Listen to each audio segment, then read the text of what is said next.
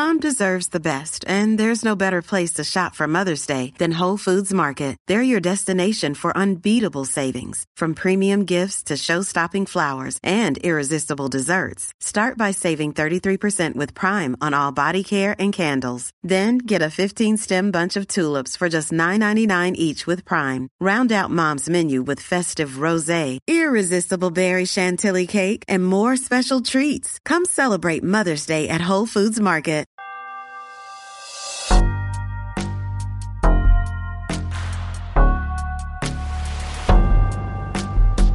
Hello, beautiful people. Welcome to God is Gray, the podcast. Although I, as a Christian, believe that God resides in absolute truth, in black and white, we as people are stuck here on planet Earth contending with the gray. In church, gray areas often cause dissension, anger, and even hate. But on this platform, I welcome open dialogue, variety of opinion, and differing belief systems.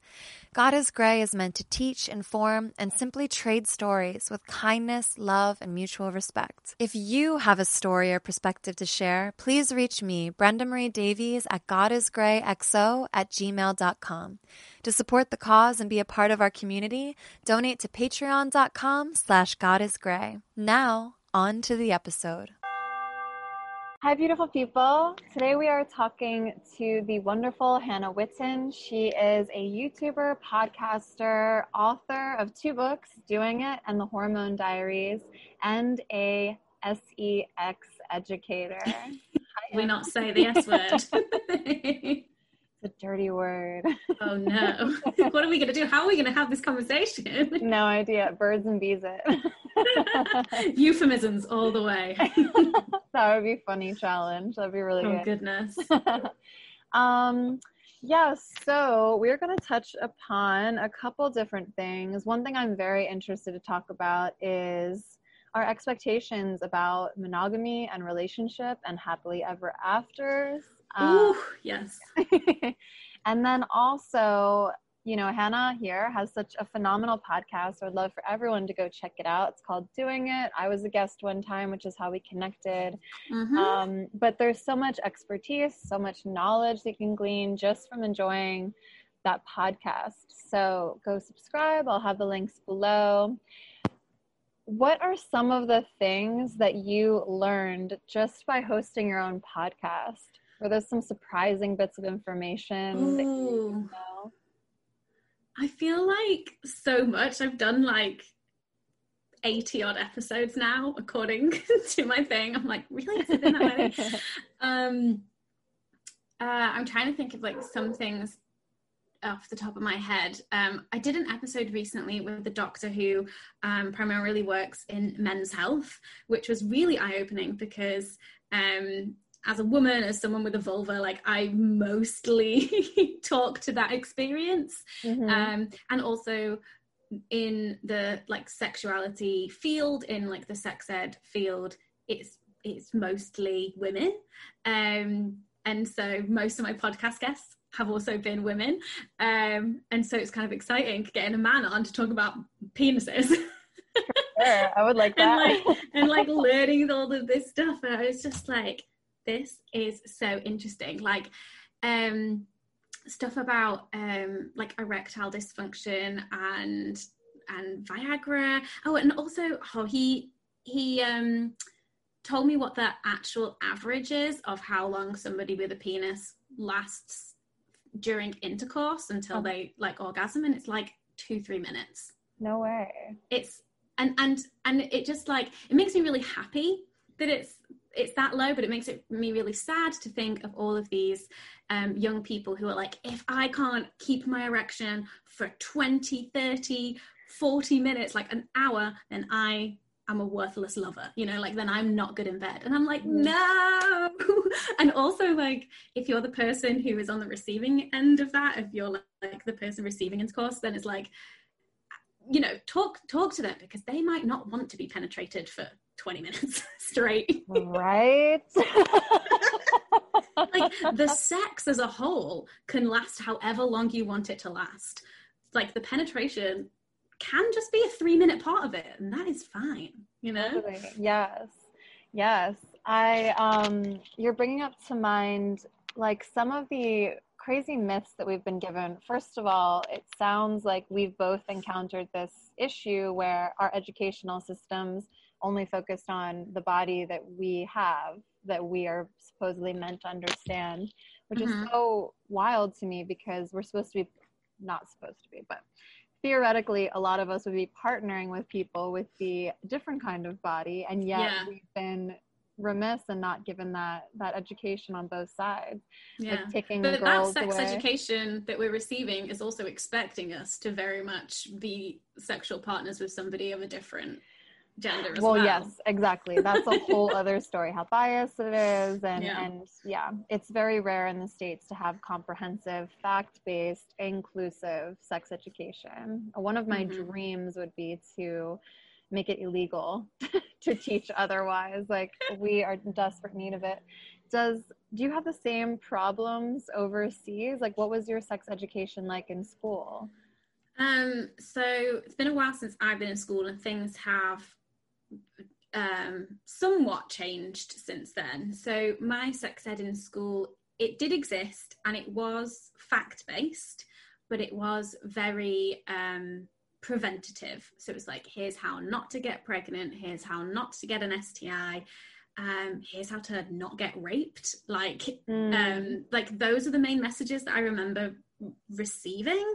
But it was talked about, but it was very fear-mongery. I remember coming out of a class on STIs that just kind of maintained that stigma around STIs. That there is, like, they showed us this slideshow of images of genitals that had untreated STIs that had like gone on for a really long time. So obviously these are really extreme cases. Yeah. And they were like quite horrifying images, and we were a class of 14-year-olds. And yeah, for years I bought into this stigma that if you got an STI, then you were stupid, you were dirty, like, you know, like I bought into that, and I know that it's from that class. Like, I know I can connect the dots, and it took so much unlearning and so much bravery on the part of friends of mine who had STIs, like talking about it openly, and me being like, oh, hang on a second, this is actually like kind of normal. And if it wasn't made out to be so shameful, then we'd maybe actually have a chance at reducing the spread of STIs. Yeah. But in terms of like in the UK in schools, it's very hit and miss. Some schools do a really great job, others not so much, and then like everything in between really. But as of September last year, relationships and sex education is now compulsory in schools in England. And there's like a lot of talk about the government guidance of like what goes into that sex ed. There's a lot of loopholes for like faith-based schools. There's not necessarily, there's like nothing really on pleasure, like pleasure isn't a requirement.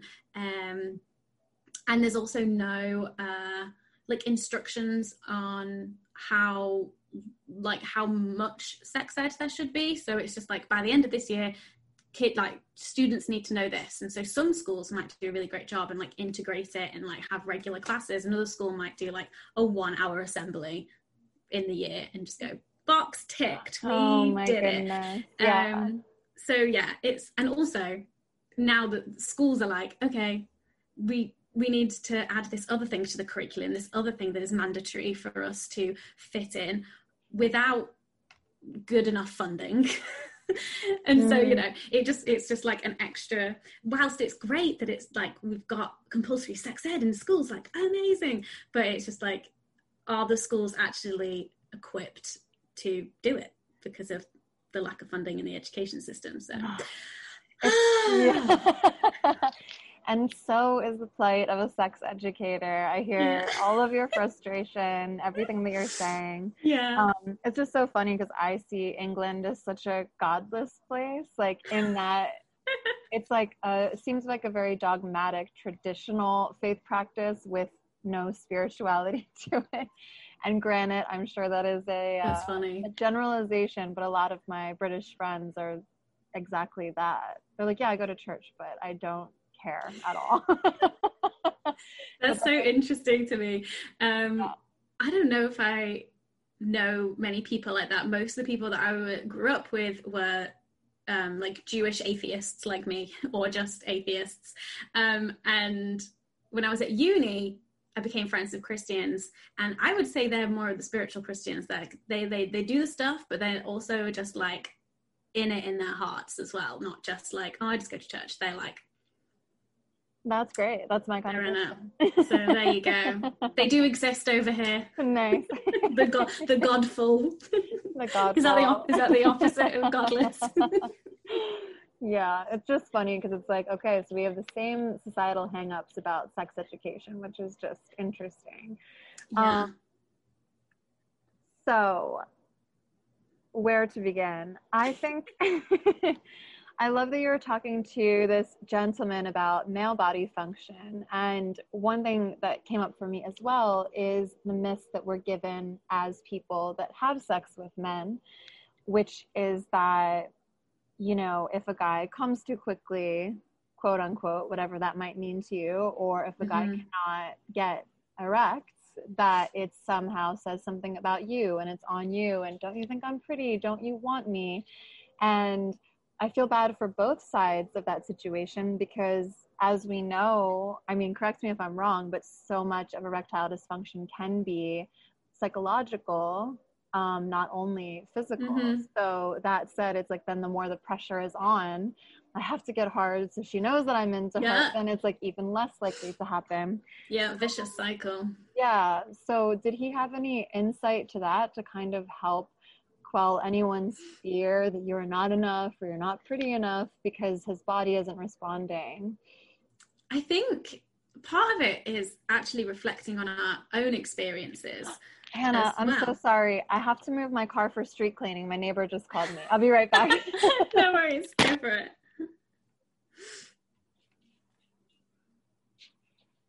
Still recording. Message for editing, Brenda. Lovely to see your face. Lovely to chat. Having a good time. Got my water. Got my vulva puppet. One of the cool things about this is that, so it's got the clit here, and then this is the clitoral hood. And then on the inside, because this flower here is the urethra. And then this bit here is like inside, and that's meant to be the G-spot because it's like textured. So if you're putting your hands in, you can like, oh, that's where the G-spot is. There you go. How lovely. I wonder if you'll actually see this. Having a great time. Thank you. No worries. Hello. I'm so sorry. That's all right. So I think, first of all, one of the important things to do is to reflect on your own experiences, because a lot of people who have vulvas who might be sleeping with men or people with penises also experience similar things where they might be really turned on, but their vagina is dry. Or they might get really in their heads and worrying about things, so they struggle to orgasm. Like, if that's something that you've experienced, then that means that there is a lot of potential there for empathy for your partner, because it's kind of all the same thing. It's all kind of like different variations of performance anxiety. So the first thing to remember is that like you're not alone, but also like you and your partner potentially also have a lot of things in common, and there's a lot of there's like things that you can relate to with each other, and it's not something that you have to hide, and definitely opening up about it to the person that you're having sex with can lead to these really great, more vulnerable conversations. And then actually like having it all out on the table like that, in theory, can actually make the performance element of it a bit easier. And this is something that I've learned from so many of my guests on my podcast. And it's something that I'm really trying to drill into myself. And also something that I've realized is just so prevalent in how we talk about sex in society, and it makes me angry, which is I that can't wait. the focus is on performance and function.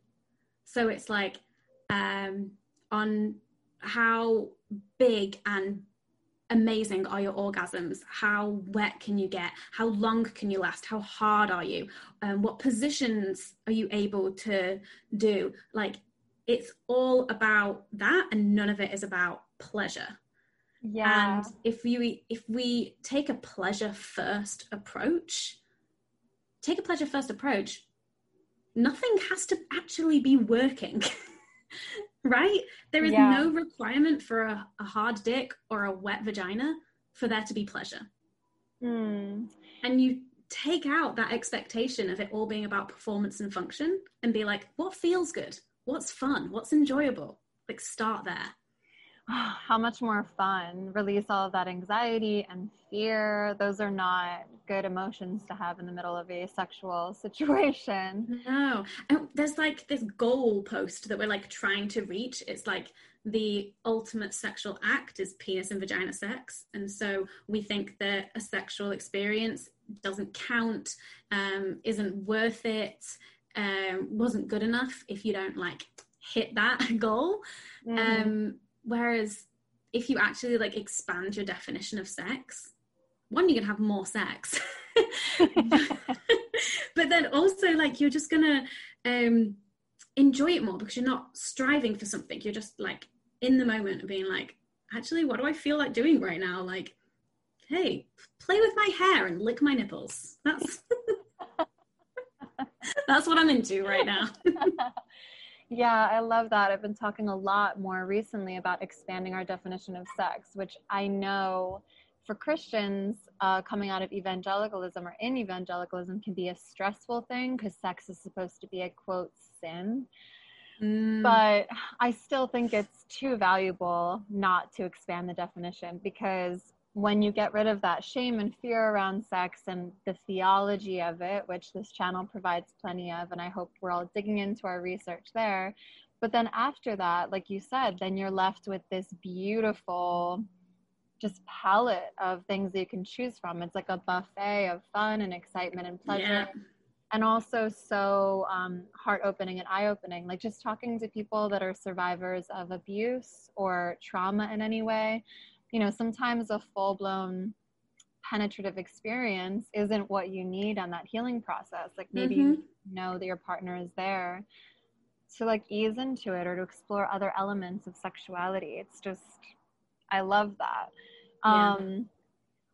It's an interesting one. It has the flip side as well. Like if you only see like PIV as real sex, then, and this is something that you do often see in religious communities as well, is that people will have anal sex, they'll have oral sex, they'll they'll just like do all of the other things except for penis and vagina sex and just be like, I am an innocent being. I am so pure. Yeah, I know. I've never even seen a penis. Because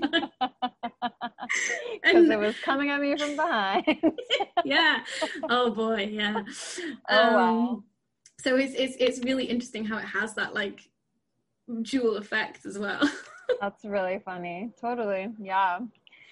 So we don't have to get too much into your personal situation. If you want to talk about relationship more broadly, fine. If you want to bring specifics in, you're welcome to, obviously.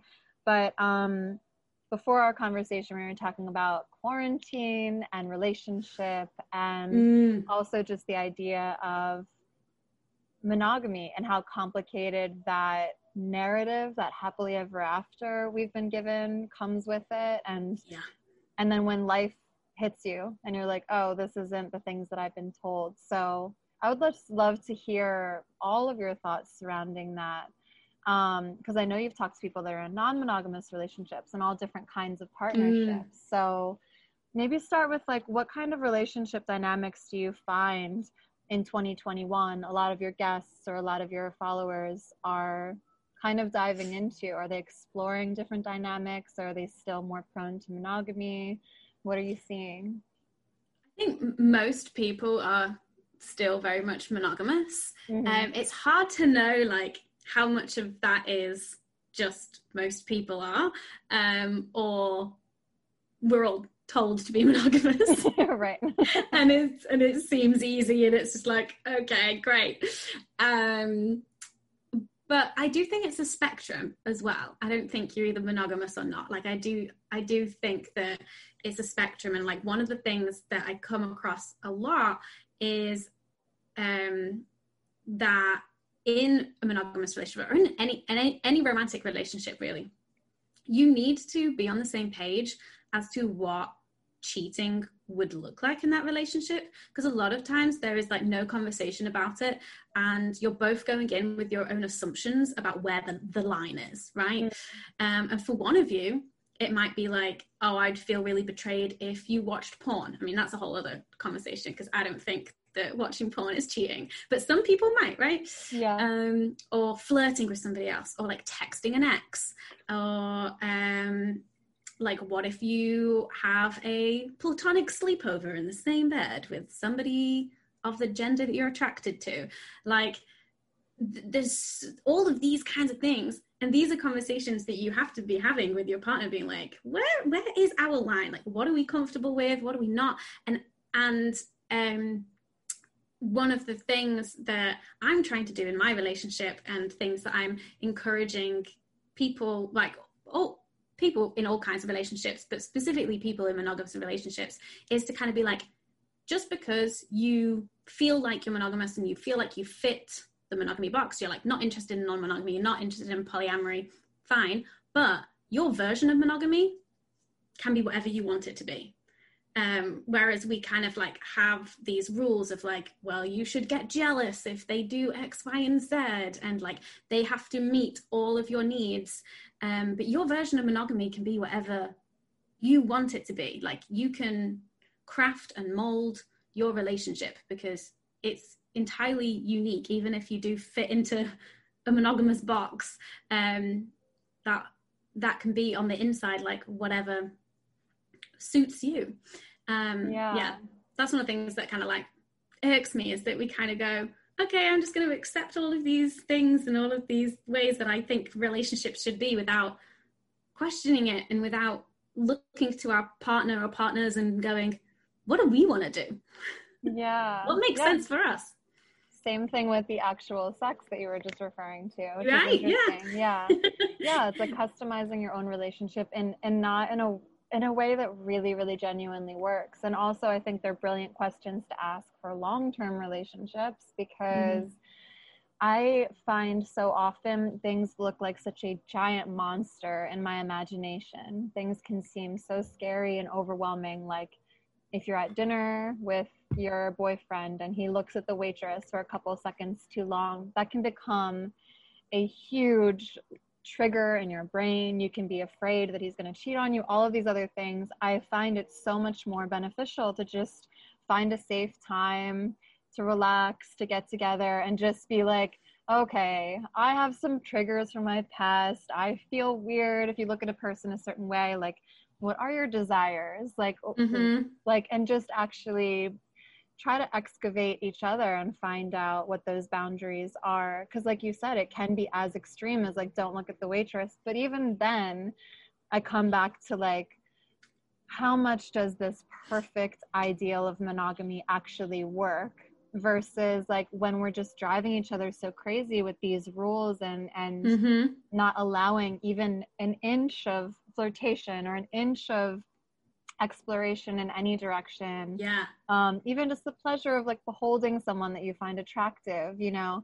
I think that a lot of it comes from our own comfortability of where we find ourselves as people, and also finding a partner that you genuinely trust to not break all of your rules that you guys set together.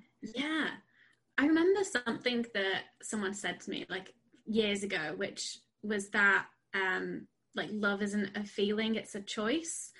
And that really resonates with me in a long-term relationship as well, because like I catch feelings for people a lot. I'm like, oh, they're nice. Oh, I got a little crush on them. Like, oh, and I'm a very flirtatious person. The pandemic has cut that off from me, which has been very frustrating. Me too.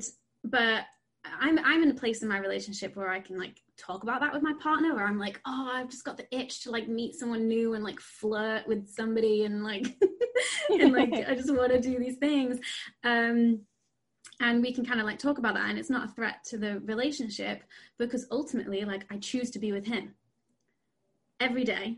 It's like I choose to love you, and I choose to, you know, be in this partnership with you. This is like what I have chosen, and it's not a hard choice, like but it's still a choice.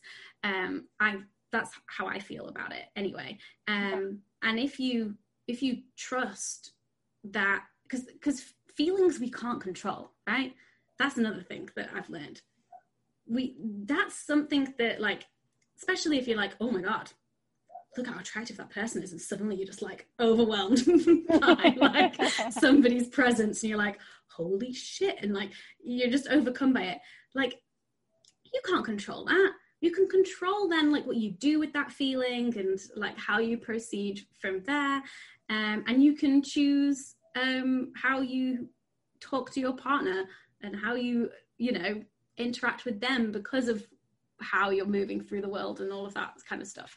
Yeah, I think long-winded. Oh no, you're golden. I'm just remembering too, like, that we can go into shame after having those feelings as well. Because you have a partner that is threatened or intimidated by you having an emotional reaction to another human being or another situation. That can really weigh on you when that feeling comes up, and then you're like, oh, and go way too deeply into it. Like, you can just go down that rabbit trail and be like, am I a bad person? Is it true that I want to cheat? But I don't want to generalize, but I've only found that in very unhealthy relationships of mine. So I'm really curious from you, as an expert in this field, how do you recognize the difference between going on a journey with someone and really discovering these desires and lines and boundaries together, versus being able to recognize when your partner is not going to be able to come with you on that journey? But if you do have a desire to be a certain thing, especially if you've been in a long-term relationship and you're finding desires, the roads are going in different directions, or even that you're just sick of being repressed in certain ways and you want to feel more free. Yeah. Oh my goodness. That's so tough. I feel like this is something for a therapist, and I will start off by saying, I'm not a therapist. I'm gonna give the like, hey, I'm your pal. If you came to me like with that, I'm your like knowledgeable friend. Right. I think that sometimes you might even get to that position where you're like feeling like you're at this crossroads because you haven't been having those incremental conversations as you go. So that's maybe why you're feeling potentially trapped, or potentially just like confused and worried that if you bring something up to your partner, like whatever that may be, like, oh, I want to try this thing, or like, actually, I, you know, might want to restructure our relationship in this way. You don't actually know how they feel about that. And so you're scared of what their response is going to be because you've never spoken about it before. And so that's like one situation. And maybe we can talk about what you would do in that situation. But if you're like at the beginning of a relationship and you want to kind of like build those blocks from the beginning, having these kind of like meta conversations about your relationship are so important. And they don't have to be like, okay, we're going to sit down, we're going to talk about the relationship. It can just be like these little things that happen here and there. It can be like in reaction to TV shows that you watch together. Like there might be what if there's like an infidelity storyline on a TV show, or a poly storyline on a TV show, and you're like, oh, what do you think of that? Like, oh, like, you know, kind of like testing the waters. Yeah, testing things. And then also the way that I think about it is that the dialogue is always open.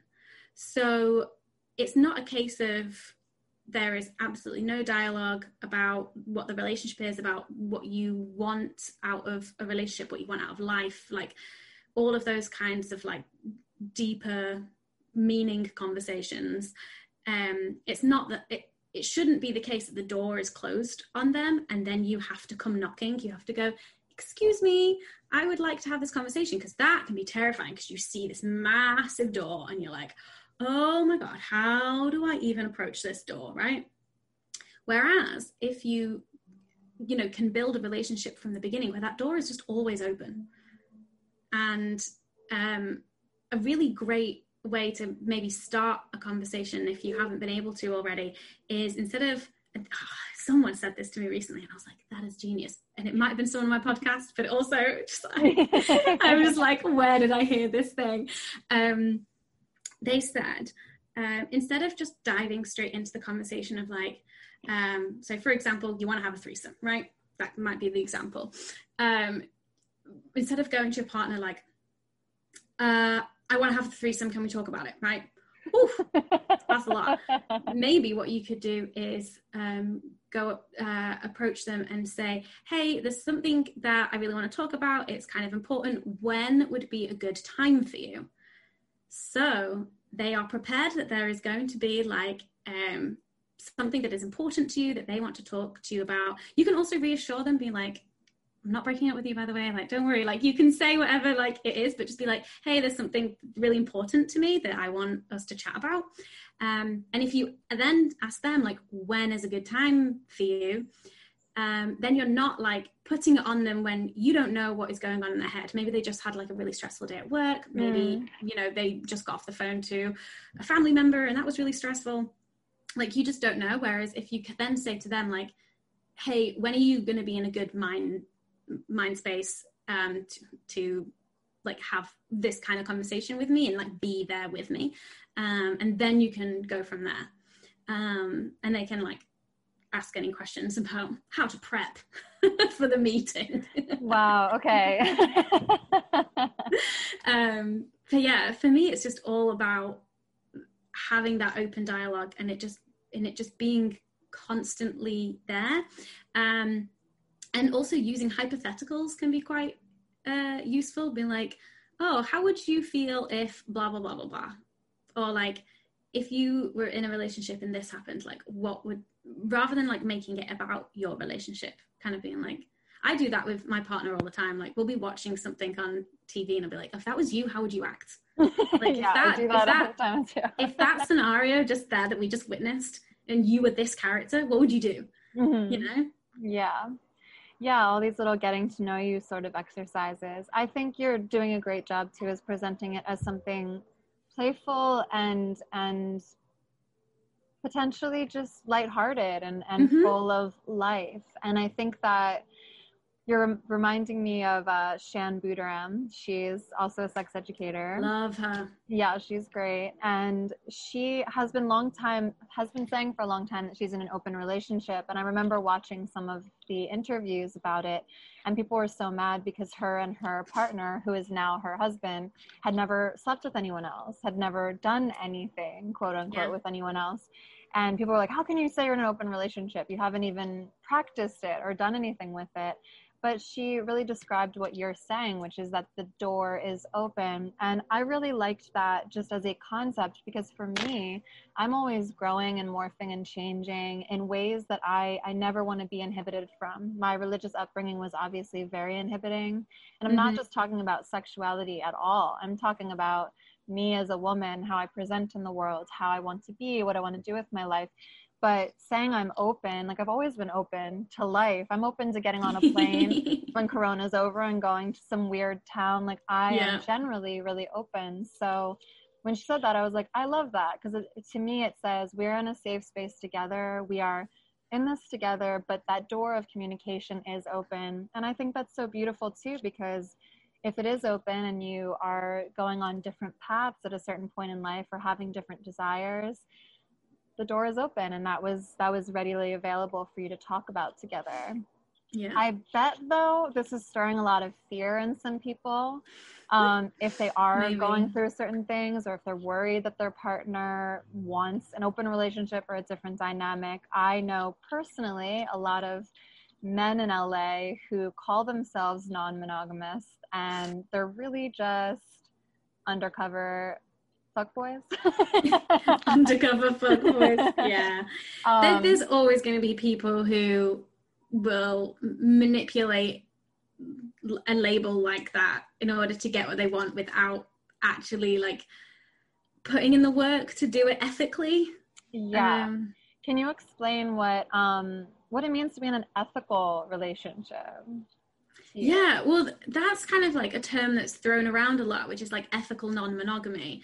And so ethical non-monogamy means that like everybody is on the same page. Like there is an agreement there. There is no like, so cheating is whatever you would define it in that relationship. It might be like any form of betrayal or lie, basically. And so it's like defining those and sticking to it. I mean, you can have an ethical monogamous relationship as well, I guess. The ethical non-monogamy, in my understanding, because I'm not someone who practices it, but I'm fascinated by it. I'm just like anytime like I can get my hands on one of my polyamorous friends, I'm just like, explain it to me. You have multiple shared Google calendars. I like that, you know. Oh wow, a lot of organization. Okay. Honestly, like that's one of the things that always comes up is just like the time management. I'm like, wow, like the shared Google calendars. I'm just like, I love it. Yeah. But it's making sure that everybody is on the same page and everybody there's a real like discussion about what the boundaries are, what the rules are, or you know, like what you're comfortable with. And you can get like as specific as like we can have sex without a condom, but you have to use a condom with other partners, right?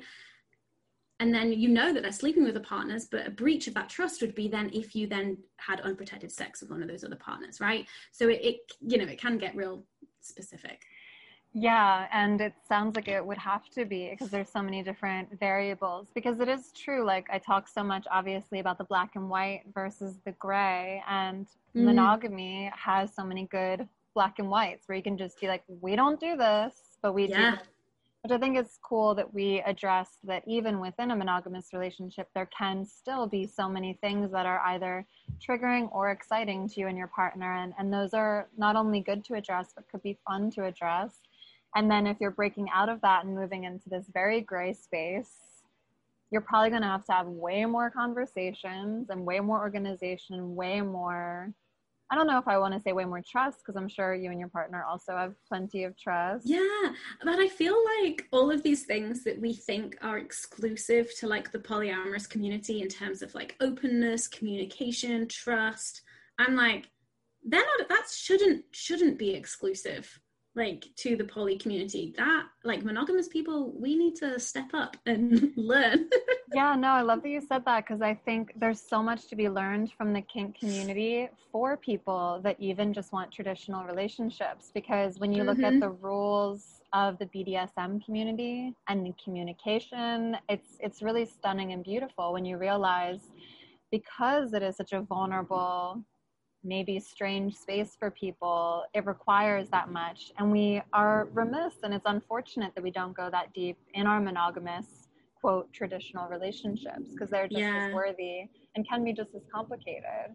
This is something that I've been thinking a lot about recently, like, because I'm in a monogamous relationship, I'm a cis woman, and I'm straight, right? So there are, you know, there's a ton of boxes in society that I fit into. And one of the things that I realized is that if you are someone who fits into a prescribed role for you, like what society has gone, this is what is normal, this is what is custom, right? If you fit into that, you then don't really think much deeply about it. Whereas if you are LGBT, or if you are kinky, or if you are poly, you then are almost like forced to think a bit more deeply about your sexuality, about your gender, about the roles that you want to play in your relationships, about what like what kind of relationships you want, like how you communicate about these things. Like you're put into a situation where, because you don't fit society's mold, you then have to create it yourself. And so you do a lot more introspective thinking, you do a lot more like self-examination, and I don't want to dismiss like the discrimination that also comes along with that, and the stigma and the oppression, because that is real, and there is also this element of it as well, and people like me don't often then go do the same introspection and do that same work. We just kind of go, okay, I guess I fit society's mold. I guess I guess I don't really have to examine myself at all. And it's like, no, you absolutely should. Yeah, I mean, look at our divorce rates everywhere. It's not working. Just blindly being like, okay, I'm doing this, I'm going to be fine. It's not necessarily true. I realized too, while you're talking about it, one of the main things I was able to articulate in my relationship is that I never want to be made a fool out of. I realized of all things, that was the one thing that really upset me. So, I would encourage anyone that has like bubbling of emotions or past traumas or past heartbreaks, like, I do think there's a way to get in there and really articulate what it is. So I realized when my husband cheated on me, it was the humiliation. It was the fact that his friends knew before I did. It was the fact that people were smiling at me that knew what was happening while it was happening. I hated that humiliation. Like, please never make a fool out of me. If you have feelings about someone, if you are feeling inclined to do something, if you are feeling strange or want to escape in some way, please let me be the first to know, not the last. Yeah. That's such a big one. And that's such a really great point about figuring out what the underlying reason for maybe any anxieties that you have or worries that you have. Like, not just like, oh, I'm scared you're going to leave me, or I'm scared you're going to cheat on me. It's like, okay, why? Like, what? Yeah. Is it, like you said, you don't want to be made a fool out of, you don't want to be humiliated, or is it a fear of rejection? Is it a fear of like not feeling like you're worthy of love? Like there's so many, it could be a mixture of them, and that, or also, even like, your health too, jeopardizing your health. Yeah. And it's kind of like the same with something like jealousy as well. Jealousy is something that is romanticized, and it is, it shouldn't be. Amen. Like, it's just something that I remember like hearing as a teenager of like, oh, well, he must love me because he gets really jealous. Yeah. And now when I think about that, I'm like, oh no, run away. Please leave. But jealousy, I'm not saying that's a bad emotion, but jealousy, there's something is causing that jealousy, and that's what you need to get to the root of. Is it like, again, like fear, sadness, loneliness, rejection, like what actually is causing that jealousy, and being open about that. And sometimes you might not be able to articulate it straight away. Like, how long did it take you to realize that? And then 5, 6, 7, 8 years. Right, exactly. Exactly. It can take a while. And one thing that I've also realized recently that kind of like ties into this about communication, right? We're always saying as sex educators, like, communication is so important. But then also we've got to acknowledge communication is fucking hard. Yes. Yeah. Like, it is so hard.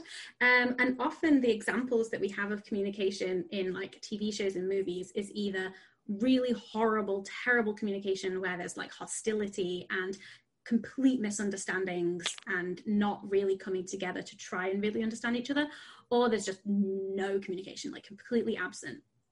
And I think having like perfect communication, like, doesn't exist.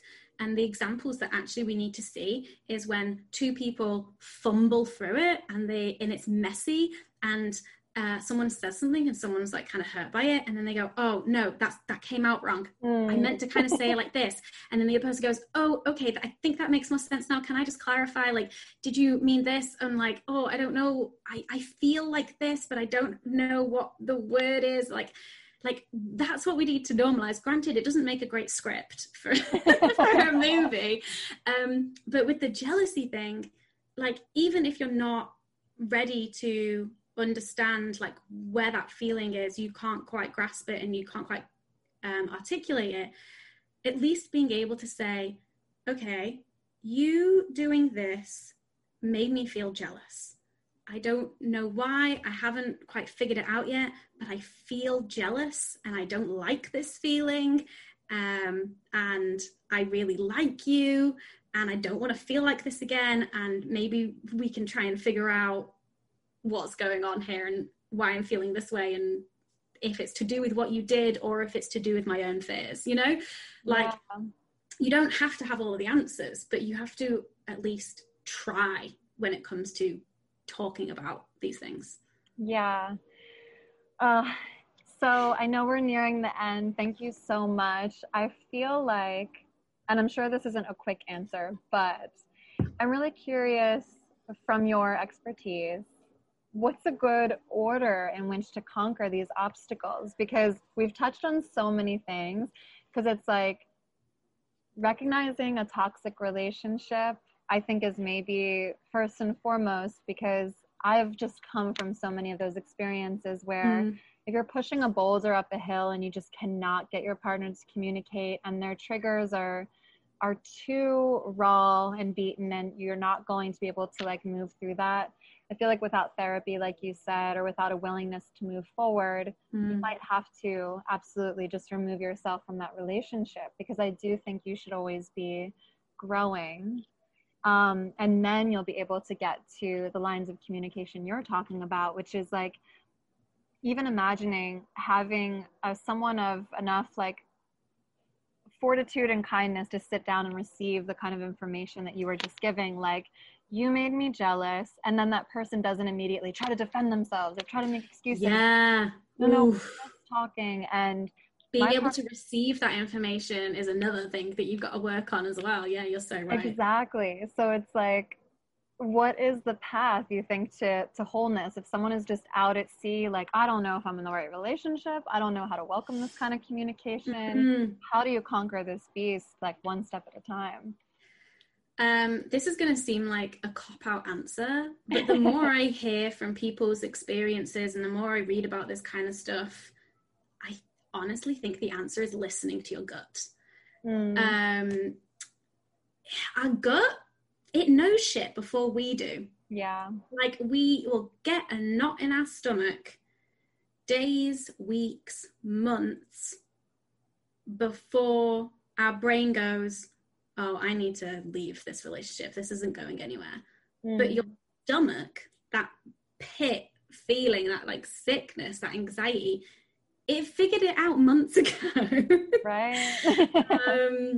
Yeah. Or like, or that the same kind of feeling, that same feeling in your gut of like, I need to broach this topic with my partner.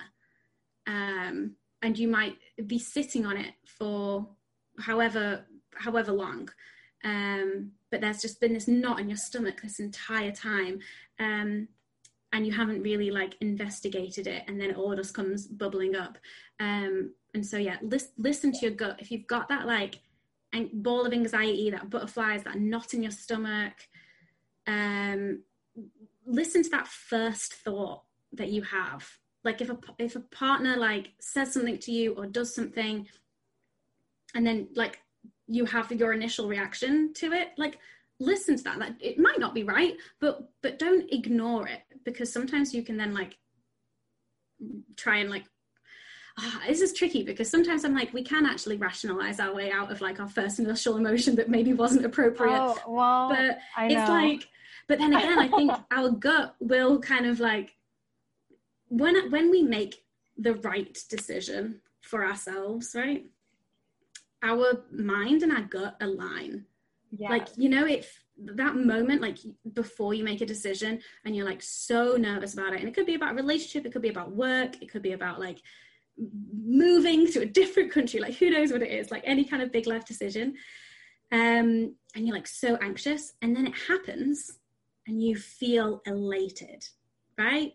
Yeah. And so that's when it's kind of like all lined up. And yeah, listen to your gut. That was a really long-winded way of saying just like listen to your gut. No, that's invaluable. And your intuition. Yes. Which also in our faith practice we call Holy Spirit. It's all the same thing, this presence of divinity or of higher self that wants the best for your life. I 100% believe that. And you do know, and there's so many opportunities to talk yourself out of that and to reason your way out of it. But you're right, it's going to gnaw at you until you change it, from my experience. Just investigate it, because you might have that feeling and you've got no idea what it is about. True. And so, but by listening to it, noticing when it comes up, and really being like, okay, what's going on here? Let's try and figure this out. Yeah, I love it. Well, thank you so much for your time. I really appreciate it. Yeah. Hannah, thank you so much for your time. I really appreciate your voice and your energy and your expertise and the joy that you bring surrounding this topic. I really, again, highly recommend anyone checking out this podcast, because any education and information that you've missed from school, or even just listening to other people's perspective and other people's walk through life, even if you don't want it for yourself, I think it increases your empathy and your understanding, and even your understanding of what you want for yourself, when you really just open your ears up and listen to other people's experience. A lot of the things we demonize or that we're afraid of, your podcast hits on. So it's very valuable to have in the world. I will link it all below. It's the Doing It podcast. And then books are available on your website. Anything else we need to promote? I have a YouTube channel. I post like sex ed videos there and stuff. But yeah. I didn't even know that. I have to check it out. Yeah. Amazing. I think that's how I found you, was through YouTube first as well. Oh, okay. I did not even realize that. There you go. Every day's a school day. Beautiful. New subscriber right here. Yeah. And that's it. We love you all so much. God bless. Thank you. Bye.